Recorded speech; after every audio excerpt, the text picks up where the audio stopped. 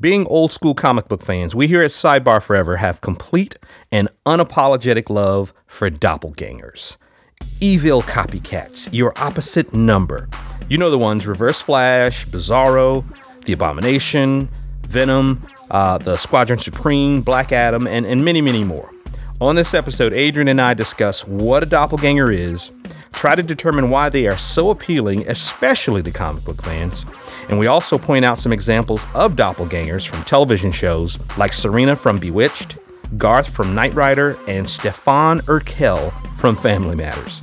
I'm Swain Hunt. A big thank you to our friend, writer, and artist Michel Fife for inspiring this topic, and thanks to you for listening today. Man, you know something? It's, I think a couple episodes back, if not the previous episode, maybe a John Byrne episode, you had brought up something about doppelgangers, you know what I'm saying? And we all thought afterwards, like, hey, that might actually be a pretty good episode, for us to try, because once we sat back and thought about it, it was just kind of like, that really, really seems to be a common theme, that runs through a lot of our favorite comics. And our friend, Michel Fife, did a post about it. Right. Yeah. So, that's always something that's, I don't know what it is. Maybe it's just that duality of it's the opposite number. It's the evil to that good. Or in some cases, it's not necessarily like their arch enemy. It could just be, here is an offshoot of the same thing. You know what I'm saying? Like an Iron Man, and then you have a War Machine. That type of thing.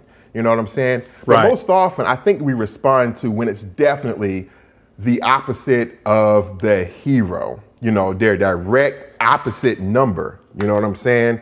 And just a different color costume. They have the same abilities, so they're almost evenly matched. One is using their powers for good, the other for evil. What have you? Just straight on down the line. And it's and that theme and the costuming and that like I mentioned, that duality just really makes for exciting reading, when it's done right, or even not just in comics, even outside of comics as well, in television and movies and things of that nature, But the one thing I will say though, a lot of times doppelgangers in those instances are really the most successful to me when it's done over a serialization, when you have like a history with those two characters that's starting to be built, you know what I'm saying? As opposed to like you just pop up and say, hey, here's a brand new series or show, and instantly here's the doppelganger. Here's the direct opposite number of that hero. You know what I'm saying? It doesn't have the same impact as it does like, way down the line, you introduce their opposite number. You kind of get what I'm saying? No, I absolutely do. And I think to a great extent, it's not a tried and true kind of go-to for creators in comics and television and movies and so forth.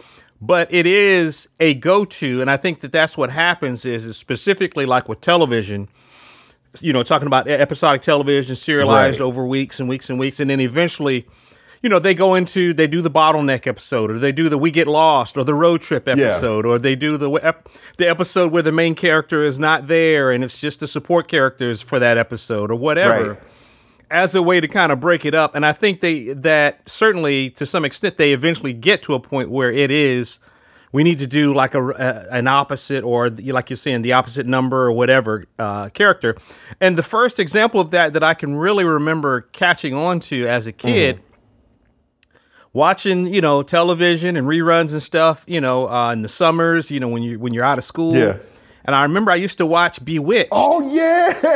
Yeah. You bellowed. Oh, square one. Serena, our guests will be here in less than an hour. How's dinner coming? Wowee, what a worry wart. I'm going to zap up the exact dinner I once cooked for Henry VIII. Never mind, Serena, just something simple. How about peanut butter? Straight, no jelly. Is that simple enough? How about salad, roast beef, string beans, and baked potato? Believe me, It was more fun cooking for Henry VIII than it is for Ding Dong the First. Yeah. Remember her sister? Yes. What was her sister's name? So I forget the sister's name, but Samantha, of course, was the main character, Elizabeth Montgomery, and she had she's beautiful, Yes. and she had blonde hair, and then she would put on this dark wig, and then that would be her sister, who would be the more mischievous witch, the more, not quite evil, but certainly just like, mischievous.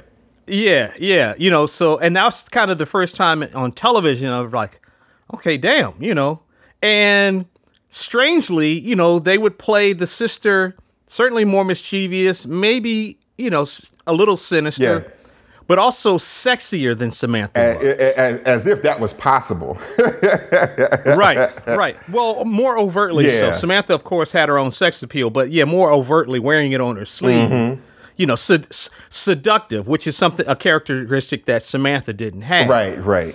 And then in comics, my first recollection would probably be maybe like Bizarro. Bizarro as like literally the opposite of Superman. Motherfucker couldn't even talk. Right. And it would be funny trying to read his dialogue, and then mentally you would have to kind of fill in. He's saying I instead of me am happy when he's saying I am sad, that type of thing. Right. So it really required kind of a sophisticated, for 12 and a bunch of 12 and 14-year-olds, to kind of sit back. Okay, what is he saying? Even in the comics, unrelated to doppelgangers, even in the comics when Zatanna would throw a spell and it would just be written backwards and you'd have to stop and figure out what she said backwards. To figure out what the spell was. Oh, okay, she's casting this spell and she's going to make a net come out of nowhere and it's going whatever. All of that kind of stuff. But yeah, you're right. In terms of, it doesn't always have to be your evil opposite, or like you say in your number. What's the term you use? You're like your arch enemy. Nope. Yeah. But in most cases, I think it works best that way. Yes. And certainly you have like Iron Man and War Machine, but then you also have Ironmonger too. As you mentioned earlier. So Ironmonger, I guess, is kind of like. Or I guess really you could have said any of them then. The Titanium Man. Yeah. Who's the other one? The Russian one? Was it Red? What? No. In fact, the Crimson Dynamo. Crimson Dynamo. And Crimson Dynamo. And it's so funny. They had a whole storyline called Armor Wars, where all of those different armors ganged up on him. Right. You know what I'm saying? Yeah. When did you first become aware of the doppelganger as a thing? And did you like it? Because I liked it right away. Oh man, like yourself, when I was a kid, man, I was an avid TV watcher, and probably the first thing I came across, that thing where it was like, and this was recurring, like it happened in a couple episodes, and they were both two-parters. That's how serious this thing was. Watching Knight Rider when I was 4 or 5 years old, right? I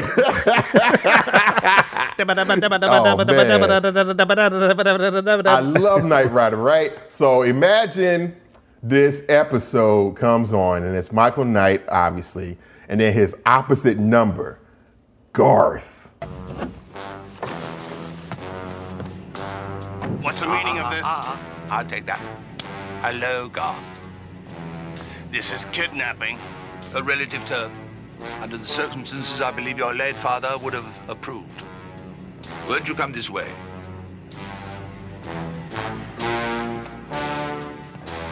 And it was just, and like Bewitched, it was just the same Michael Knight with that pompadour, but with just a mustache. Yeah. And he had, and then, Michael Knight already had, his shirt open with his chest, with his taco meat hanging out, right?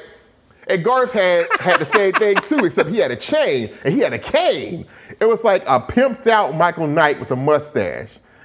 And it was like, oh shoot. And that was just so cool. And I think he had a mustache and a goatee.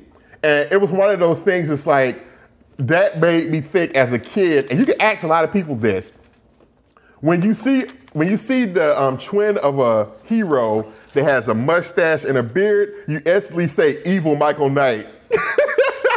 They go evil Michael Knight. Oh, he's doing evil Michael Knight. But what made it so crazy was that Garth had his own vehicle, this big old 18-wheeler called Goliath. And he had to face off against Michael Knight and Kit, right? It was like, shoot. So it gotta be a two-parter. So that's when I first came aware of like, oh man, that's pretty cool. And then also, Knight Rider, there was another two-parter where Kit had his opposite number, another vehicle, a car, called Car, K-A-R-R, Car. And it was a duel to the mechanical death. They were both armed, and Kit was getting his ass handed to him, kind of. Like, Car was outmaneuvering him, and Car didn't even need a driver. Well, technically, Kit probably didn't need a driver, I would imagine, right? Exactly. And yeah, exactly. So it was just like them battling, you know what I'm saying? So things like that is what started attracting me to that idea. And even though as a child, I couldn't articulate that term because I didn't know what that term was. But all I knew is like when the twin of the hero shows up on, Knight Rider or Bewitched or other shows like that, I always sat up and was like, oh man, this is going to be cool. Because it was something different. And it was as if that same actor, so to speak, playing that character was just taking on another role. So it was just, that always appealed to me very much. Okay. And I'm looking it up now just so that we have a formal definition, but a doppelganger is a mysterious exact double of a living person, or in this case, fictional people. It's a German word that literally translates into double walker or double goer. Ah, okay. And a doppelganger isn't someone who just resembles you, but is an exact opposite, right down to the way you walk, talk, and dress, etc. So I think in its nature, it should be someone who is up to no good and villainous. And like you're saying, if you're a good person, or if you're a hero or heroine, whatever, that, it would be your opposite, so to speak. But I do not remember the Knight Rider episode that you're referencing. So that one went over my head. But similar to that, an early one that I caught, and it's not exactly a doppelganger, but similar to what you're saying with Michael Knight and with Garth, is Matt Murdock and Mike Murdock. You know what I'm saying? Where Mike Murdock is Matt Murdock basically playing another, like his cousin or his brother. I think it was his brother, right? Yeah. And he would just kind of muss his hair a little bit and put on some cooler sunglasses. It wasn't his blind guy sunglasses, just some cooler sunglasses. And he wouldn't even have to fake the whole I don't know where I'm going and I'm tapping with a white cane or anything. He was just, oh yeah, I'm Mike. I'm the cool guy, as if Matt Murdock, who wasn't macking on all the honeys, wasn't already cool. Right, exactly. And they kind of played Mike out. Like, I remember him being like back during like those Gene Colan issues back in the late 60s. Yes. Yeah. And it was always like, hey, we're out here in San Francisco. Right. Hey. Right. So that's definitely one that, like I said, was like, how does this work? But I mean, no different than obviously Superman puts on glasses and hides his spit curl. Right. And all of a sudden, you don't know that he's Clark Kent or whatever. So, but in terms of comics, who were a couple of your early favorite doppelgangers where you were like, okay, because I remember we lived in some apartments off of Camp Creek Parkway called Creekwood. Okay, yeah. And I remember I used to walk up to, I've told the story before, I used to walk up to it was called Magic Market. That was the name of the convenience store up the street. Walk up to the Magic Market. I would probably get me like a cherry pie, Dolly Madison cherry pie. Dolly Madison. Hey, yes, and then heat it up with, get some milk and then heat it up. And then I would get some comics. Yeah. And, other than, like Superman Family or Batman Family or any of those things, because you got more stories in those issues.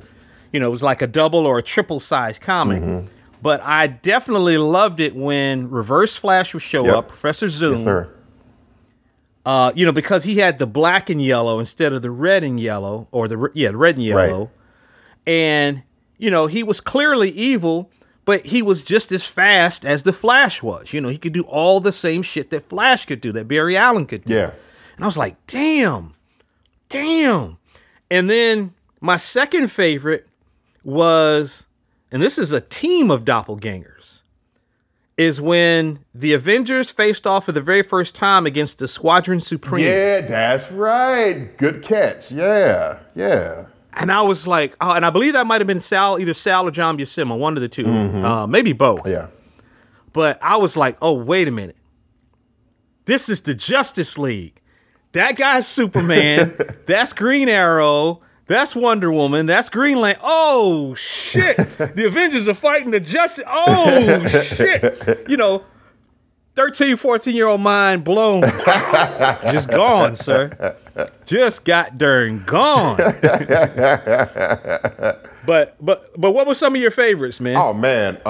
As a kid of the 90s, of course, you had Spider-Man, and his opposite doppelganger would have been Venom, because Venom took that black suit and got onto someone else and took on whatever the hatred and feelings were present in that person, this being Eddie Brock, and but still pined for Peter Parker. So Spider-Man would always be trying to fight Venom, even though Venom, the suit, actually wanted Spider-Man back. So Venom, I think when people think of doppelgangers, at least for my generation, they might instantly go back to that. You know what I'm saying? Another one, too, because this was one of my earliest back issues, Captain America, when he became the Captain with the black uniform and the white star. Yeah. That right there, instantly, it's like, yes, it's his instant doppelganger, because the bad guy, was in the original suit, so Cap had to take on what would normally be the attributes of the villainous side, with the darker colors and whatnot, but he had to take on that costume until he regained the original. And just seeing those two fight, it was like literally his opposite number. They're both super soldiers in a way. You know what I'm saying? And so even when Cap got his original suit back, Johnny Walker, keep walking, Johnny Walker. But he took the suit on and became USA agent. So he was still the opposite number, even though now he was kind of working on the side of good and changed it up a little bit, as far as the front of it. Yeah. So definitely those two. And if I could throw in one more that kind of hit me, when I started getting into Daredevil by Frank Miller. Even though it's not the same costume, obviously, you could argue that Bullseye is the doppelganger to, Daredevil. Maybe not in personality, but that's his direct opposite number. Like they both have costumes with the skull cap, only their mouths showing. They're equally matched as far as martial arts and, going toe to toe, with the fisticuffs, you know what I mean? Except one is good, and obviously the other one is just evil, maniacally so. You know what I'm saying? Yeah. So I always like that when, and I think Miller is the main one who really got a handle on Bullseye and made him into, the doppelganger or opposite number of Daredevil. And you took it real serious when he showed up, for real. Okay. I never thought about Bullseye as kind of like Daredevil's doppelganger in a way, but certainly he was played as he has been played as such in the comics. In the sense that he's not powered, he's just very, very precise as Daredevil is. Yeah. Uncannily so. Right. So for sure. Now, so as it relates to Venom, a character that I've never ever gotten, I've never understood the appeal. Is Carnage Venom's doppelganger? Is his opposite, or? Yes, it's an offshoot. Marvel was like, man, Venom's hot. Why don't we make another one? Yeah, yo. Except the only thing is that Venom does not have any way, shape, or form any semblance of a Spider-Man costume. It's just this symbiote in like its rawest form almost. And then even Marvel went to the extreme of like, hey, Venom and Carnage are hot. Why don't we come up with a storyline where there are multiple symbiotes? You know what? Why don't we explain that there's a planet full of symbiotes? So it's like they played it out, yo. And then also in Spider-Man 2, you can also argue when, and some people might love this storyline. I'll admit it got me when I was like 15, but now I can't read them anymore. With the Spider-Man clone. Do you remember this? Vaguely, I do, yes. So just in short, back in issue 149 of Amazing Spider-Man, the Jackal had created a clone, an exact clone of Spider-Man, right? So it's two Spider-Man fighting, same costume, same everything. Except at the end of that issue, the real Spider-Man throws the clone down a smokestack. Yes, Spider-Man killed the clone ostensibly. But now, years later, Marvel or some writer comes back and says, well, what if the real Peter Parker, that's not the real Peter Parker? What if the clone threw the real Peter Parker down the smokestack and has been living on 300 issues later as Peter Parker? It's like, oh man, come on, guys. And so, so that started the whole saga, the clone saga. And so it just got real convoluted, even to us fans. And the clone's name, by the way, was Ben Reilly, okay? So that whole story got convoluted, and Marvel had to try and make some sense out of it. They brought symbiotes into it. It was just a mess. So finally, the way Marvel resolved it was, okay. There are two Peter Parkers now. One name is Ben Reilly. They're the exact. They look like each other and everything. What we're going to do is we're going to give the clone, Ben Reilly, his own book. And he's going to be called the Scarlet Spider. And his costume is going to be a scarlet Spider-Man suit, but he's going to be wearing a blue hoodie, also with the Spider-Man logo on it. So again, we return back to the hoodies, yo. Exactly, from the John Byrne episode. Exactly. Yeah. But no waffle tread, shoes and nothing on him. So yeah, man. Right. So you had Peter's exact doppelganger, who now was on the side of good, except now he had a Spider-Man costume, but with a blue hoodie. And then later on, they gave him another Spider-Man costume that looked like Peter's, but it was just different. Like it was one of those 90s designs that like, no, y'all should have slipped with the hoodie, man. No, Okay. Yeah. Okay. So Spider-Man has kind of been replete with those, especially in the 90s as far as like doppelgangers for sure, yo. Yeah. I think some others that maybe came along in the 90s, and you correct me if I'm wrong, but Wraith, and that is from Wraith, Batman Special Number 1, drawn by the inimitable Michael Golden. And I believe... Michael Golden. Yes, sir. And I think written by Mike Barr, maybe? That sounds about right. Okay. Mike W. Barr. I think you're right. Yeah. I think, because I have that. Yes, me too. Yeah. Great issue. And his origin is the same too, but just twisted. Right. The Wraith's parents were killed, except they were shot by cops. And then... You're right. And it's so funny. And there's a great spread, if you remember, back in that Batman special, right? And it kind of opens the issue. There's a spread that shows on one side, shows Batman's origin real quick, on that half. Right. And it has a headshot of Batman. Then on the other side, on the other page, you have a headshot of Wraith. And it shows his origin real quick. And they're very similar. Very similar. You know what I'm saying? And even inside the issue in silhouette, I remember Batman was helping this woman with something dealing with the Wraith. And she has her back turned and she sees the silhouette of Batman against the wall.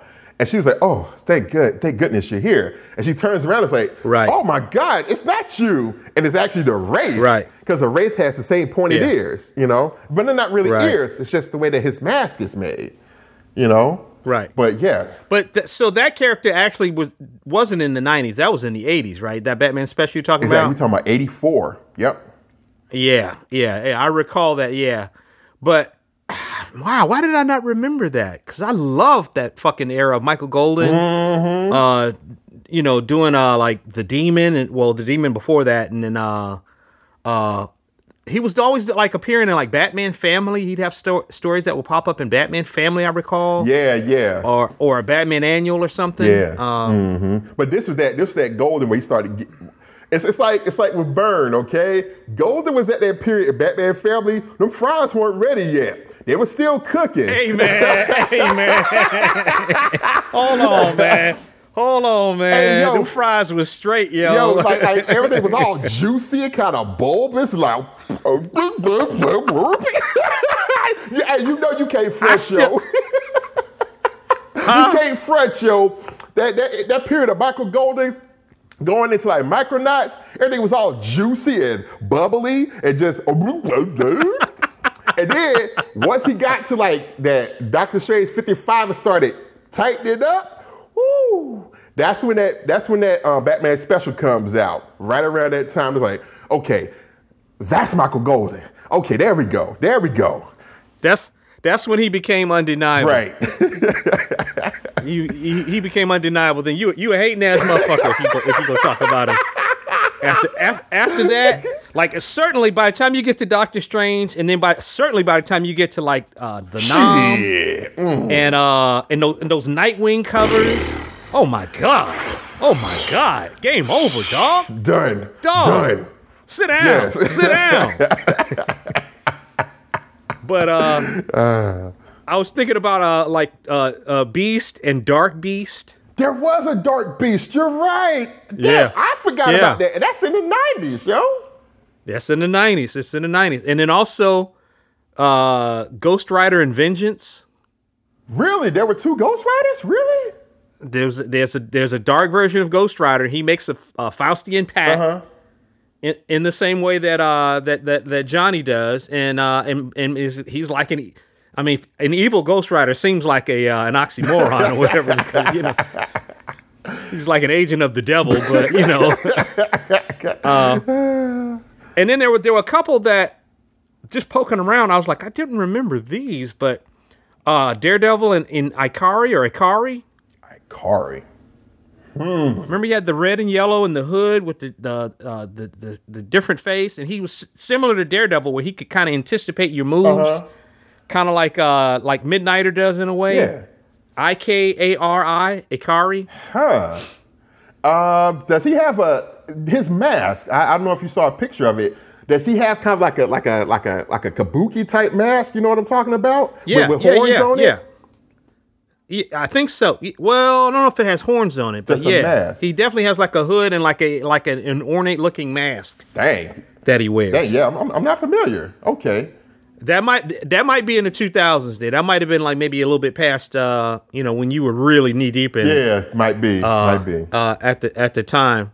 And then Hawkeye and Trick Shot. Trick Shot. Some guy called Trick Shot, yo. What?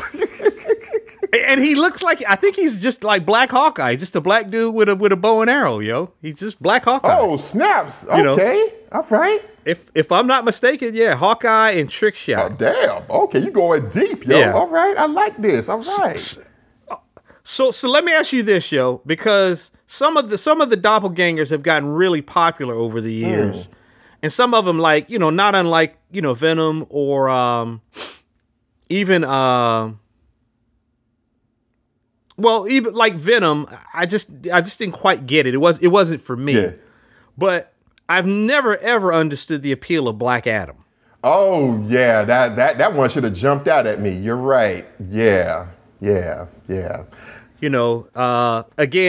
Shazam has the red and yellow like the Flash. So Black Adam has the black and gold like, Reverse Flash, like Professor Zoom. Yeah. Yeah. And the crazy thing too is I don't I don't know quite how I feel about this, but of course, since his name is Black Adam, he's been retconned in later years as he's actually black. Oh, and his origin is he's from Egypt. He's from ancient Egypt. I'm like, oh my God. Okay. Well, now that part I do recall reading about, and I actually didn't mind it because Shazam's origins come from the Greek gods. Yeah, so the idea that his opposite would come from another country or another culture's mythology kind of was, I was like, okay, all right, I kind of get it. You're on some Osiris and some Isis, on some Isis shit. Okay, all right, cool. Even though, I love Almighty Isis, but... But I just never quite got it. And even like seeing the trailer for the movie coming up, I'm like, who's this for? Right. Who's into this character? But again, it just might not be for me. I'll concede that point. Yeah, probably, man, probably. So, man. Well, why you? Go ahead. I'm sorry. Go ahead. No, you go ahead. I was just gonna say, why you doing like deep cuts, man? I got a couple, and Dwight would appreciate this, man. With Adam Warlock, what about the Magus? The Magus, yes. Okay, the Magus. There we go. Oh, yeah, the Magus. Yeah, who had that puffy afro, had that Be Real afro. Yo. I always wondered if it was supposed to be a Jew fro, yo, because I was like, what is this about? Why does he have an afro? But, it really comes down to my friendship with Dwight and him just really making me love a lot of those Jim Starlin characters even more because he was so enthusiastic about it. Yeah.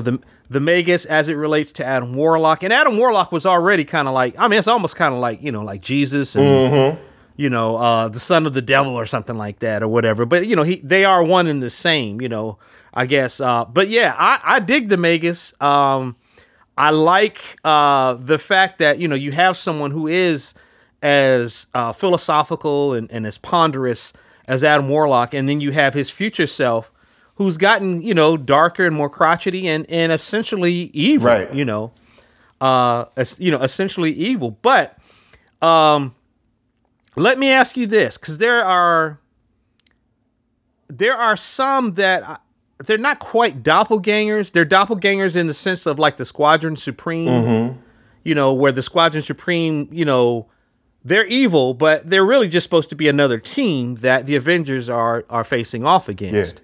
So I was thinking about like the Imperial Guard as kind of like doppelgangers for the Legion of Superheroes. Oh yeah, of course.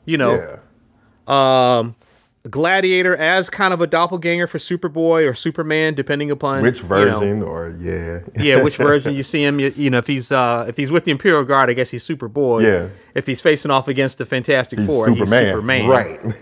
Right. But also,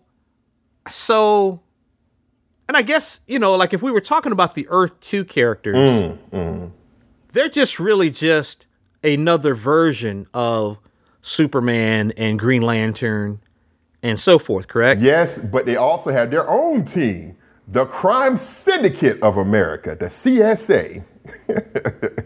What do you mean? Wait a minute, what are you talking about? Yeah, they have their own team on Earth 2. Their version is called the Crime Syndicate of America. Well, I thought it was the Justice Society. Wasn't it the Justice Society at first? Now, are you talking? Oh, you know what? Okay. I'm confused. You have like Earth 2, and it's Superman with like the white temples. You know what I'm saying? Right. Okay. Right. And yes, there is a Justice Society in that version. Yes, but they do have a direct doppelganger on another Earth, another version Earth, called the Crime Syndicate. That's like a whack ass rap group from the 90s. Like you say mixtapes, it's called Side Crime Syndicate. Yeah. Like the franchise boys, yo. Lean with I it. lean in my black tee. All in my black tee. The Crime Syndicate. Mixtape in stores July 25th. But anyway. Junior Mafia, yo.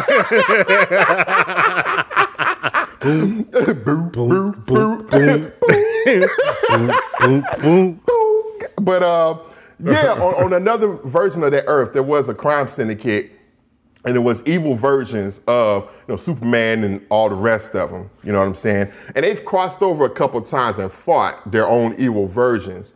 There was even a graphic novel back in the late 90s, maybe early 2000s, that Grant Morrison and Frank Quitely did called JLA Earth 2. It was a hardback.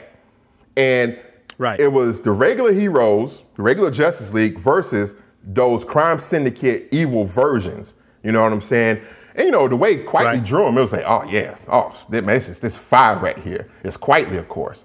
So that was cool. But yeah, those Earth 2 versions, always liked that. And it kind of confused me too, because you would be reading like, I don't know, like some issue of All-Star Squadron, and those versions would kind of cross over every once in a while. And I would be like, as a young reader, it's kind of like, why does Superman have white temples? How did he get old so quick? That type of thing. Right. Yeah. So this is another one, because I love those Golden Age characters, but I never quite understood how and why DC tried to keep them all together. It's like, okay, you already have Superman. Why do you need another Superman? Yeah.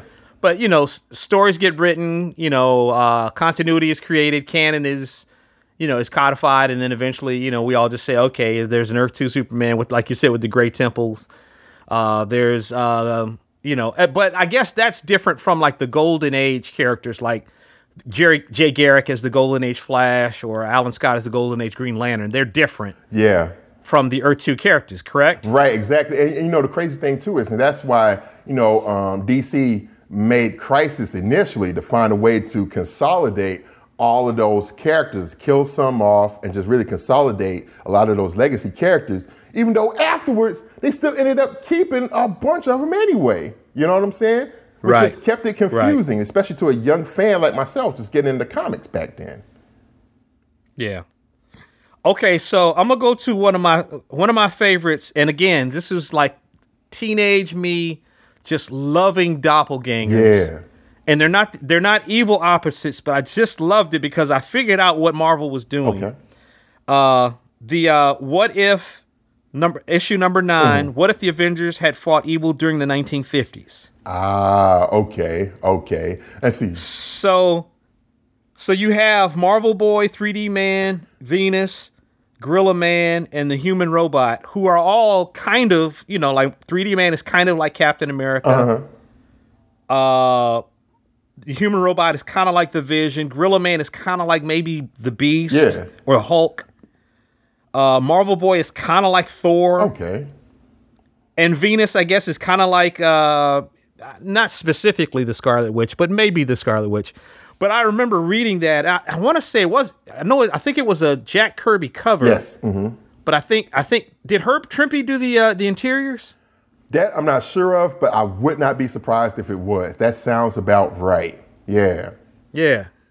And I just remember loving that because, again, I was in on the joke. I was so knee deep in who the characters were and what they were and their origins and backstories, and had read so much of it. The fact that they were saying, okay, this is kind of like a duplicate of these other characters, I was like, oh, man. Yeah.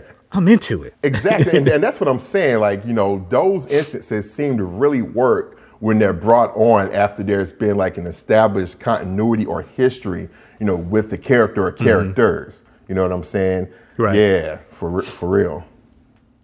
And that may have been one of the errors that were made, if you could even call it an error, in the Flash TV show, where in the very first season, which I watched the first season and a half, Professor Zoom is in the very first season. So Reverse Flash appears in the first season. Okay. So we're still trying to get used to, okay, this kid Barry and his girlfriend Iris and so on and so forth. And then he gets sued, and, we're still trying to get used to it. And then all of a sudden we're introduced to, his opposite. So it almost appeared, in my mind, it almost did seem a little too soon. Right. Mm-hmm. To kind of introduce that. But the last one, and I never thought about this one until, again, I was just kind of poking around online and thinking about doppelgangers. But I guess the Abomination is like the doppelganger to the Hulk? Yeah, it would have to be, because if you think about it, the Hulk himself is an abomination. You know what I'm saying? Right. and a doppelganger to Bruce Banner. Right, because I think the other guy. He's the evil. Yeah, Emil Blonsky, I think is his name, who got turned to the Abomination. They're both scientists. Now they're both these hideous, incredibly strong creatures. And in a way, it's almost like when Godzilla fights one of his opposite numbers, that type of thing. It's these monsters fighting each other. Yeah. Right. Now, to some extent, could you say that Doc Samson is a doppelganger to the Hulk? Because whereas, the radiation made Bruce Banner into a monster, it made Lynn Samuel all good looking with the long blonde hair, all Fabio looking like fucking something from a romance novel, yo. Fabio. And, but he had the strength and all the same, general invulnerability that the Hulk has. So I almost wonder, could he be, to an extent, a doppelganger to the Hulk in a way? Maybe, because they both had PhDs. You know what I'm saying? They both got hit with them gammas. So right. Maybe. Well, what about some outside of comics? Because you and I, before we started recording, you mentioned a couple outside of comics, maybe like in TV and or movies. Yeah. I got a couple. The first one that springs to mind on that instance is Star Trek. The original series, and that episode called Mirror. Yes. And again, it goes back to my evil Michael Knight rule. If I'm not mistaken, doesn't Spock, the evil Spock, the alternate version, doesn't he have a beard and a goatee? If I'm not mistaken. I don't know, yo. Wait a minute. Hold on. Yeah. He has a beard and a goatee. Okay. And then obviously their costumes are these these Voyager Sinbad looking costumes, yo, with the sash and with the vest. Yes, yo. Yes, and then Evil Sulu was trying to fight people with a sword. It was like, and what was cool about it was that episode gave like some of these supporting players something different to play. So you got them kind of to see come to the fore as actors. You know what I'm saying? More than they would usually do. You know what I'm saying? So all I remember is like Sulu was fighting with a sword. He was like, come here. Yeah. Ha, ha. Yeah. And was running around shirtless and sweating and shit. I was like, dang, it was cool to see them kind of get their opposite shine. You know what I'm saying? And you know what would have been cool with that is if they had done Uhura, where she reverted back to her character from what was it, Truck Turner? Where she was the madam of the house, talking about all these hoes walking around here. You see all this fine pussy walking around here? This is Fort Knox in panties. Yeah, yo, yes, sir. You're like, damn, Lieutenant, damn. But yeah, man, definitely that episode. I always dig that episode for sure, man. Yeah. And there's another. Let me go say real quickly. There's another episode of Star Trek. It's not Mirror, where Spock beams back aboard the Enterprise, and there's a malfunction, and it separates good Kirk from bad Kirk. I've seen that one. Yeah. So all the good traits that Kirk has goes into one Kirk, and then there's an evil Kirk. And the people on the ship don't realize right away that there are two different Kirks. Mm-hmm. So the good Kirk is actually kind of wimpy and passive. He does all of the kind of aggressive type A leadership qualities that he needs to be a good leader, but also the fairness. Those are separated. Right. And evil Kirk is like pushing up on like crew members and trying to seduce them. He's just a bad dude. But that was another one where it was like, and again, I suspect after so many episodes, okay, what can we do? What if we did this? And then there was and everything in Star Trek takes place in the same, the same landscapes and the same rooms, the same sets. Yeah, everything. They just reuse that stuff 1,000 times, and I still love it. But go ahead, man. Yeah, well, just piggybacking off of that for just a second, man. That also goes back to what I was saying at the top of the episode about just the duality. Those type of episodes really take an opportunity to have to express like the duality that's inside of each of us.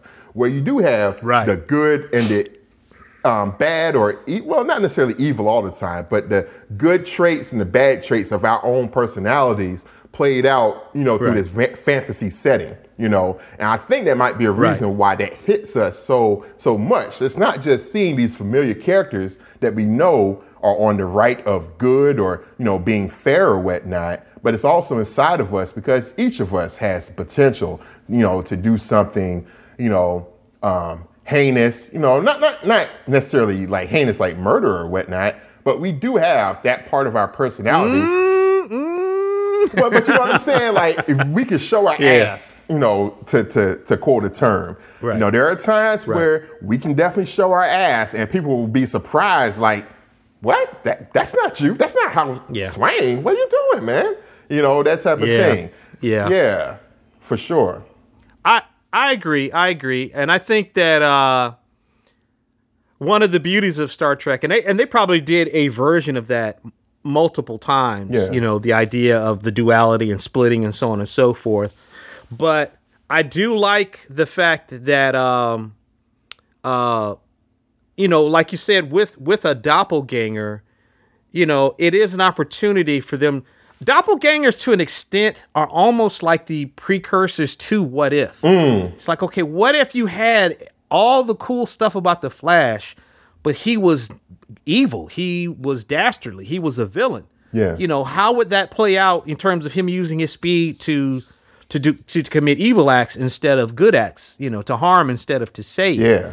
Same thing with I'm trying to think of another good example, but so I don't know. Let me ask you this. Would you consider, to an extent, as it relates to DC and Marvel, and, of course it's a complete ripoff, but is Deadpool kind of a doppelganger to Deathstroke? You brought this up before and it blew my mind. You said, Slade Wilson is Deathstroke.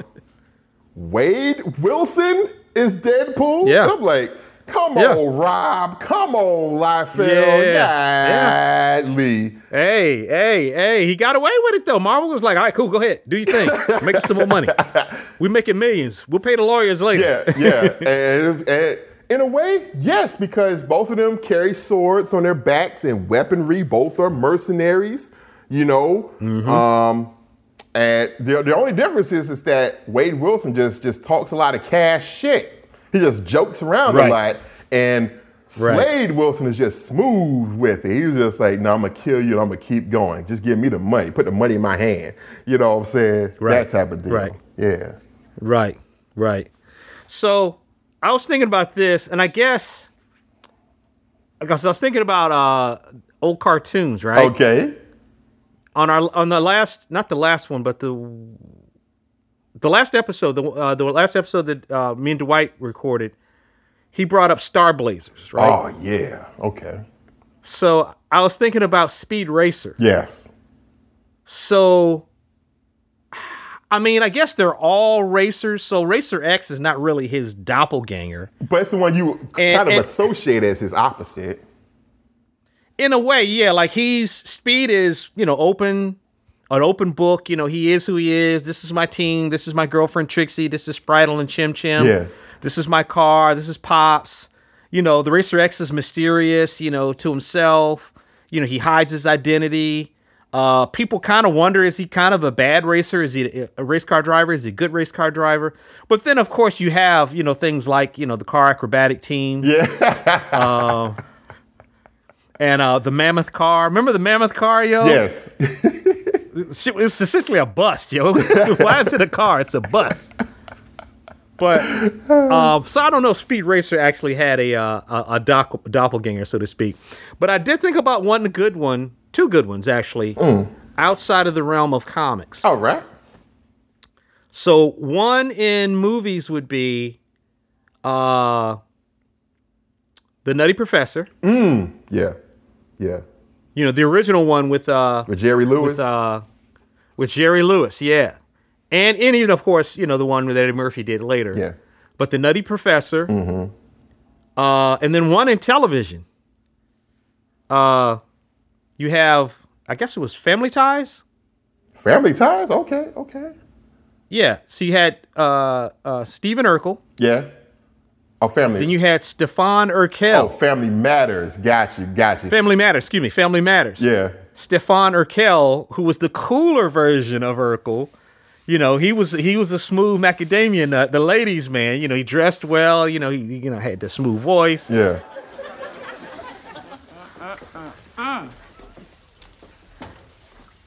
Baby, you are worth another trip.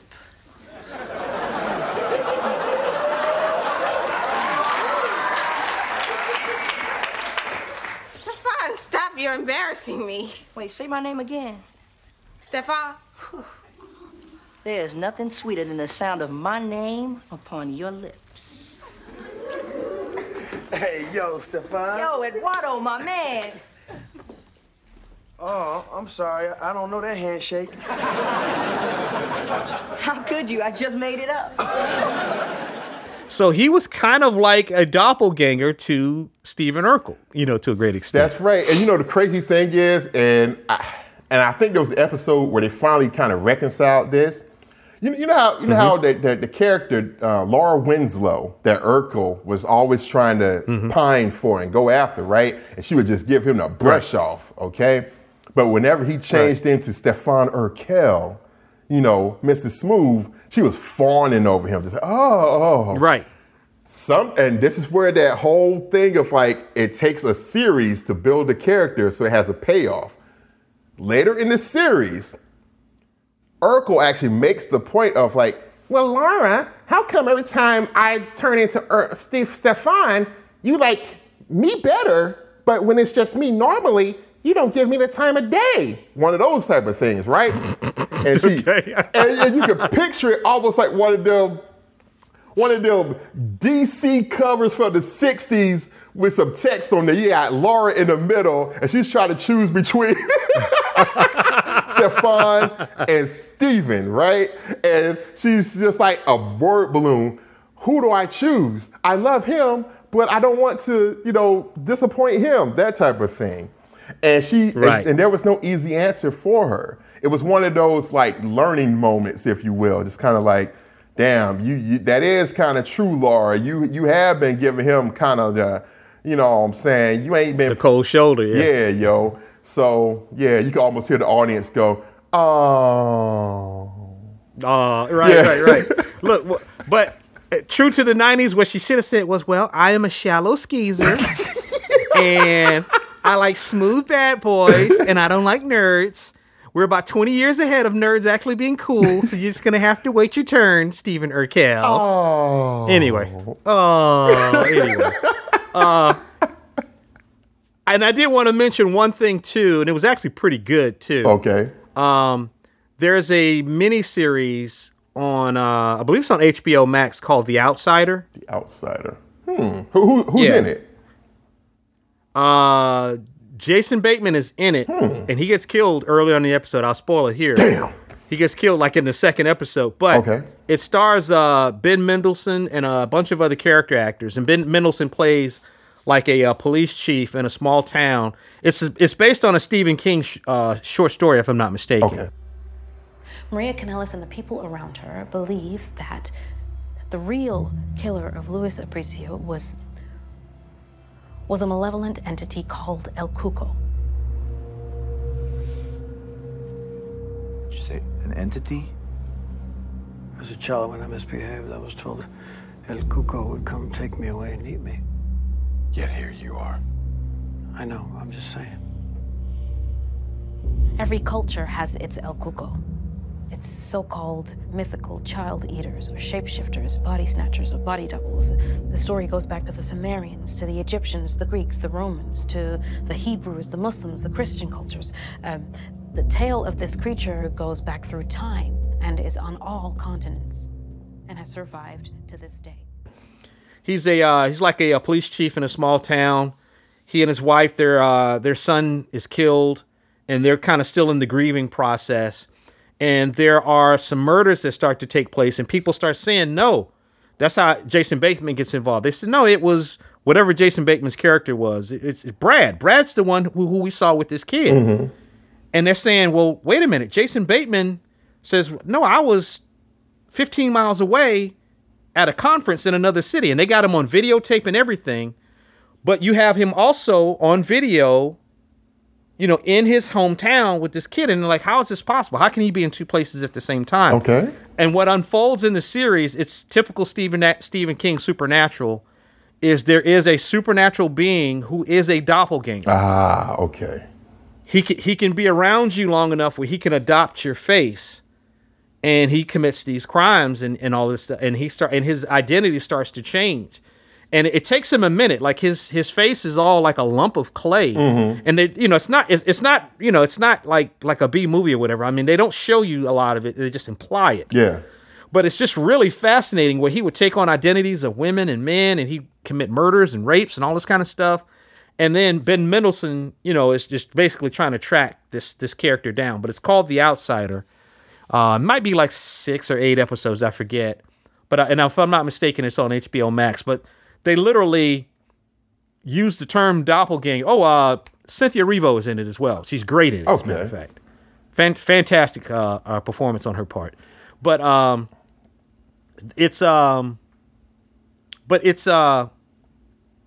anyway, it's definitely worth checking out. And they use the term doppelganger in the show.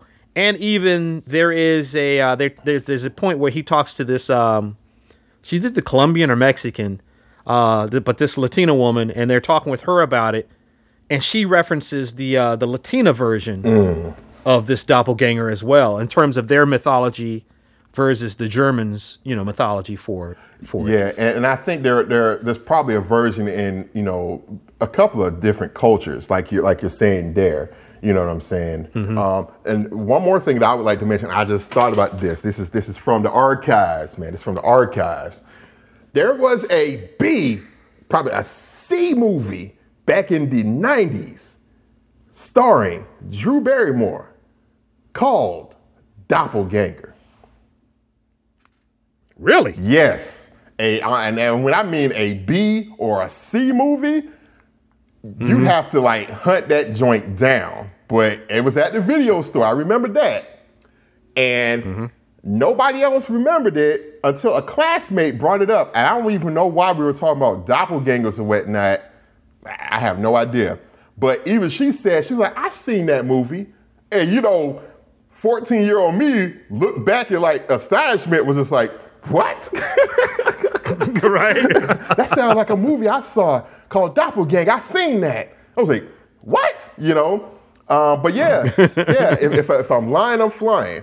But I believe it's called Doppelganger, and it stars Drew Barrymore, and it's like Drew Barrymore, and there's like an opposite twin of her or something. Something like that, and she just has different attributes, almost like similar to that Bewitched type of situation that you mentioned at the top of the episode, So it's kind of like people are mistaking, it's this version of Drew doing this crazy stuff, and she has to be like, no, it's not me, it's her, and that type of thing. Just one of those B movie type pot boilers, if you will. You know what I'm saying? Okay. Yeah. Okay. Those are all good, especially on a Saturday afternoon when you just happen to catch it and you're like, okay, I'll lose a couple hours on this. Yeah, I ain't got nothing else to do. You got me. Yeah. Yeah, all right. Yeah. Exactly.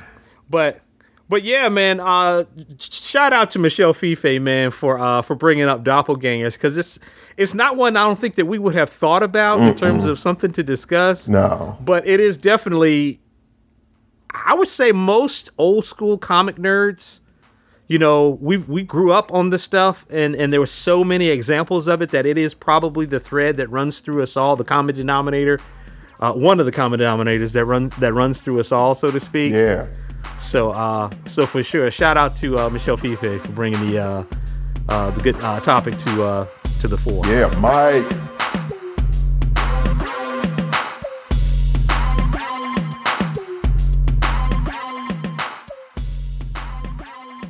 That concludes this episode of Sidebar Forever, hosted by Dwight Clark, Swain Hunt, and Adrian Johnson. You can find us online at sidebarforever.com. Any emails or questions can be directed to us at sidebarforever@gmail.com. And also, subscribe to us on social media. You can find us on Facebook, Twitter, YouTube, and Instagram.